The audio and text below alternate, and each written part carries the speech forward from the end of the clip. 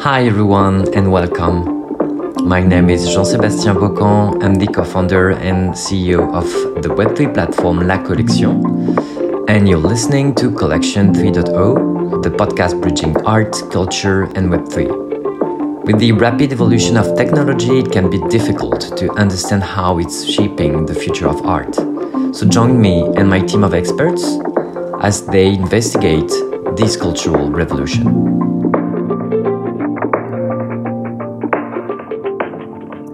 Hello everyone, welcome to Collection 3.0, the podcast by La Collection. I am Marlène Corbin, the head of contemporary art for La Collection, and today I am very excited to have as a guest the financial director of the ICA Miami, Anthony Troisi, to discuss the NFT and digital strategy of the museum.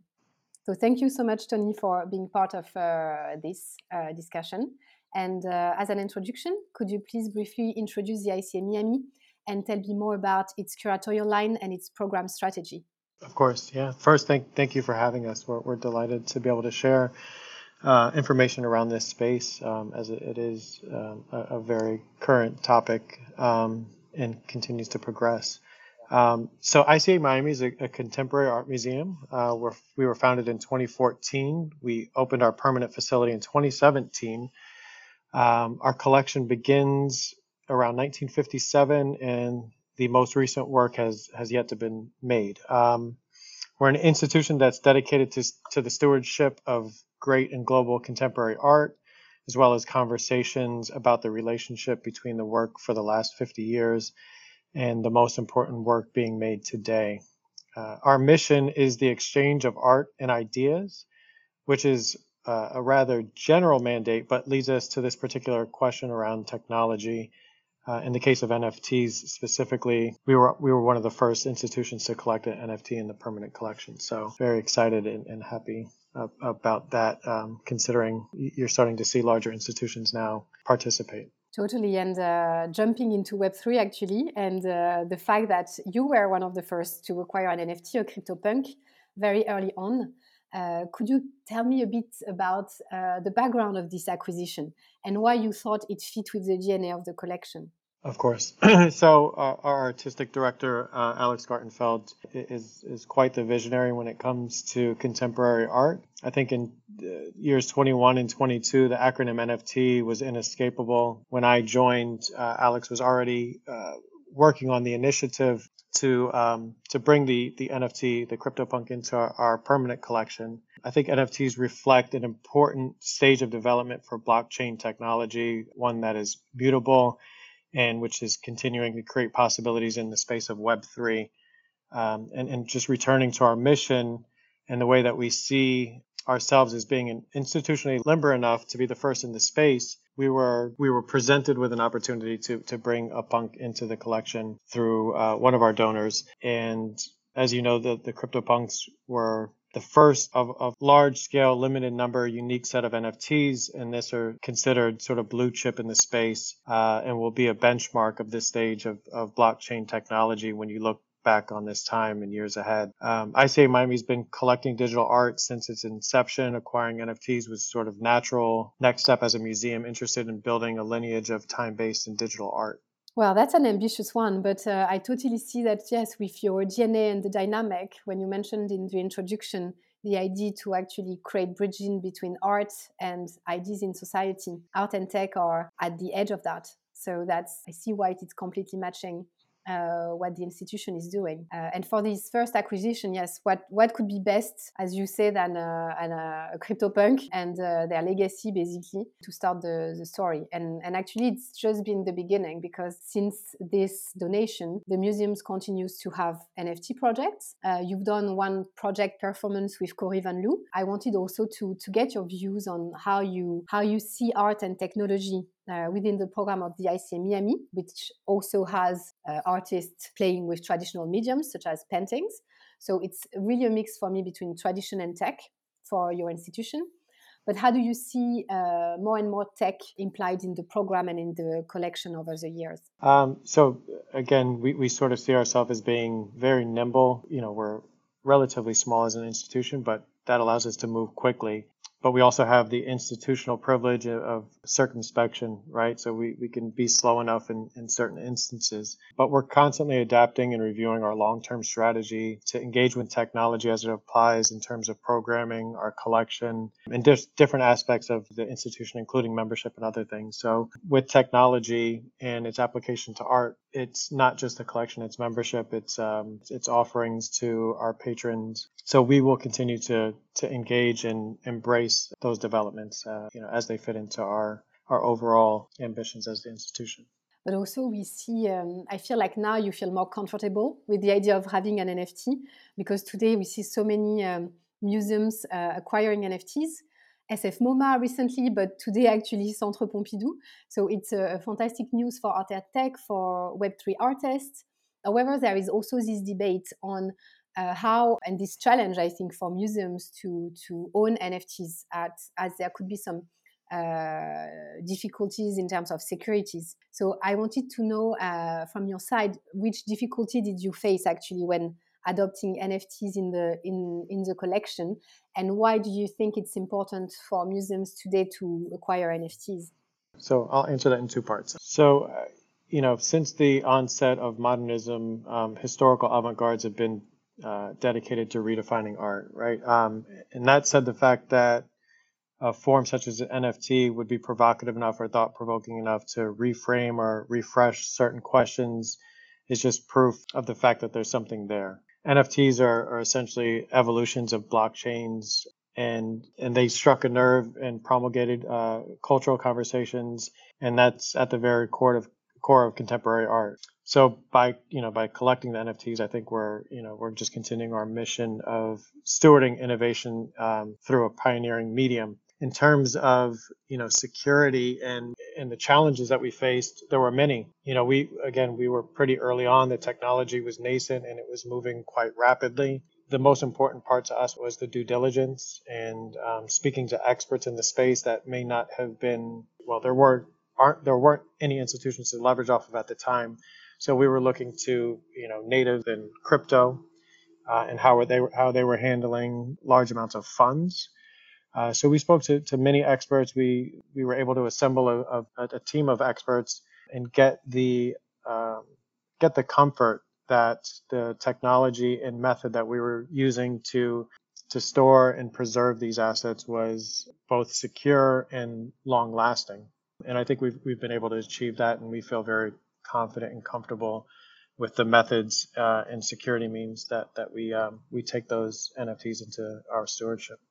And the conservation also is quite important of those, right? So in your strategies, you're also looking at the conservation of the files and how technology will evolve and the artworks will stay basically. Yeah, absolutely. And that was one of the factors that we looked into when storing and preserving the NFT itself, is to make sure that we didn't invest in a technology that could become obsolete, right? Or if a particular company that we were partnering or using went out of business, that we would have a challenge to then access those artworks. And so again, I think we've found the perfect solution for the current time, and that we will revisit that and make sure that we stay informed on all new technological advances in that field, and make sure that we're employing the most secure method of our time. Yes, that's important, and it's something that we see also not only with NFTs but with video art, for instance. All art that is linked to a form of technology and can be linked with its evolution, and so it's something that is actually one of the roles of museums today. Absolutely. And back to how museums interact with their visitors, I also wanted to discuss with you another opportunities with NFTs, because we are also seeing additional use cases, such as using NFTs as membership models, as ways to create new forms of ticketing or digital souvenirs. And I wanted to know if you are looking at those models for the ICA Miami, and how you see that, or if maybe you don't see that actually as a way to engage more with your visitors. Absolutely. So I think, ICA Miami always aims to reach and serve the broadest audience possible from our local community in South Florida. We also have a national and international scale of viewers and visitors through our various outreaches and digital engagement. I think through NFTs and Web3, we're able to reach new audiences who may not have previously engaged with the museum, which is great. And you know, within Miami, there's become a large tech community alongside the general public with interest in NFTs, and we're always looking to meet those audiences where they are, right? To come to them. I think we're at the precipice of a very exciting new frontier with many cutting edge opportunities to engage with members. We're exploring a number of those opportunities. We're definitely interested in new membership models and expanding our NFT marketplace. Just a couple of ways that we can implement that further and have it further ingrained and embedded into our DNA. Yeah, it could become, because we look at it from a not purely art perspective with NFTs from artists, but there is also those use cases that can be extremely powerful for museums in the future. Absolutely. Yeah. And speaking of museums and the future, there is an obvious also element that we should discuss. It's the metaverse, because this development of art and tech also touch upon this idea of creating, for instance, an entirely digital museums. And so I wanted to know your perspective for the ICA Miami. How do you see the future of museums? It's a difficult question. I'm not sure one that I have the answer to. It's a big question. Yes. Yeah, I think just is if we kept hold true to our values, right, which is to be innovative. The metaverse is receiving a lot of investment in that space. It's developing rapidly. You can see through Meta, right, who's invested billions of dollars in that space. So I think if you look out into the horizon, it's something that will be a permanent, virtual meeting ground and a way for individuals to interact. There's NFT native collectors that have created virtual museums already, and I think institutions sort of being a little bit more slow to adopt will eventually get there if it makes sense and is organic to the museum. I could see that we would participate again as part of our mission to be innovative. You're watching the scene at the moment and looking to see what is going to come and what's going to happen. Exactly. Yeah. No, that's the benefit of being a museum is we can be patient but still be innovative at the same time. I feel one important element in the metaverse is also the audience. I mean, as you were saying that with NFTs, you can target another audience in terms of typology. It's also a question of geography with the metaverse, because then you can welcome everybody in the world. They don't need to be in Miami for you to reach out to them. And I feel that's also the power of Web3 and where museums are going to grow and are going to go there. So I look forward to see that and how you will approach that. Interestingly enough, as you were pioneer in the NFTs, maybe you'll be a pioneer for the metaverse. We don't know, because at the moment, I mean, there is not a real metaverse from museum institutions that has been done. As you said, it's more from collectors or private institutions. Right. So it's I guess we're all watching that scene. We hope to be leaders in all fields. Yes. I mean, you started well with the first NFT, and actually, I wanted to go back to that. Sorry, I had one last question about actually the perception of NFTs in the traditional art market, Sure. because as a pioneer on that, it must have been difficult also to get some of the reactions from the traditional art market, or was it actually completely accepted? So it's difficult for me to say. Alex has a very clear vision, and he's confident in his decisions, and has been right on almost everything. So it was more a statement from him, and I just think when when your institutional mission is to be innovative and embrace technology, and you're on the precipice of a new technology and a new movement, you almost have a fiduciary obligation to to at least explore that, right? And not to just write it off from a traditional sense. So I think, as long as we're confident in our mission and we stay true to our mission, any other critiques or criticisms will just, are just noise and don't necessarily change our course of action or our decisions. Yeah, that's good to know. And it's brave, but as you say, it's also one of the. I feel it's also one of the DNA of the ICA Miami, and it's something that can be maybe more difficult for very conservative institutions. But in any case, it's not your situation here. So that totally makes sense, and we see now how many institutions are actually following your path. And that's a great that's a great point. I think now we have hindsight, right? Because the acquisition was so long ago, and you can see, what Alex was doing for the institution, a year or 2 years ago is just now currently being accepted. So it may have been that at that time, anyone that was sort of skeptical of it is now embracing it. So, I think, that's his confidence in what he, in his ability to filter through any noise. And select the right thing. Anyway, we look forward to see how you will grow this collection further and continue this dialogue.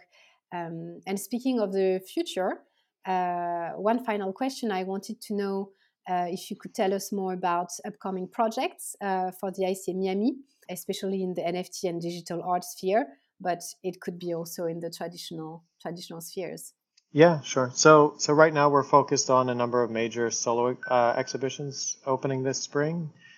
So there'll be new works by Avery Singer here, who's an artist who uses animation and design software in her practice. Denzel Forrester and Claire Touvray. In addition to the traditional exhibitions, we'll continue to look at the NFT marketplace that we developed almost a year and a half ago now at this point, and see how we can make progress and a larger impact with that. Right, thank you so much. I look forward. Avery Singer is a digital artist, so with her, you're really in that tech also, dimension. But Claire Tabouret is super traditional. So again, it's very interesting to see how you jump from one medium to the other. But in a way, it really reflects contemporary art today, because we see people going back to paintings. Very young artists using this traditional medium and continuing to express themselves with it, and then artists going the opposite side with technology, and that's fascinating that you are continuing this dialogue and bridging the two. I totally agree. Yeah. Thank you so much for this very interesting conversation. Thank you for everyone who has been listening, and we look forward to be together again for another conversation about Web3 and art. Thank you so much for having us. Of course.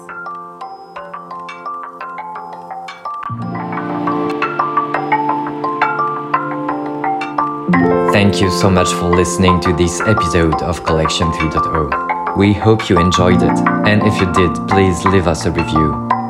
Also, we would love to know what topics you'd like to see covered in future episodes. Get in touch with us in the comment section or on La Collection social media networks. See you at the next episode. Goodbye.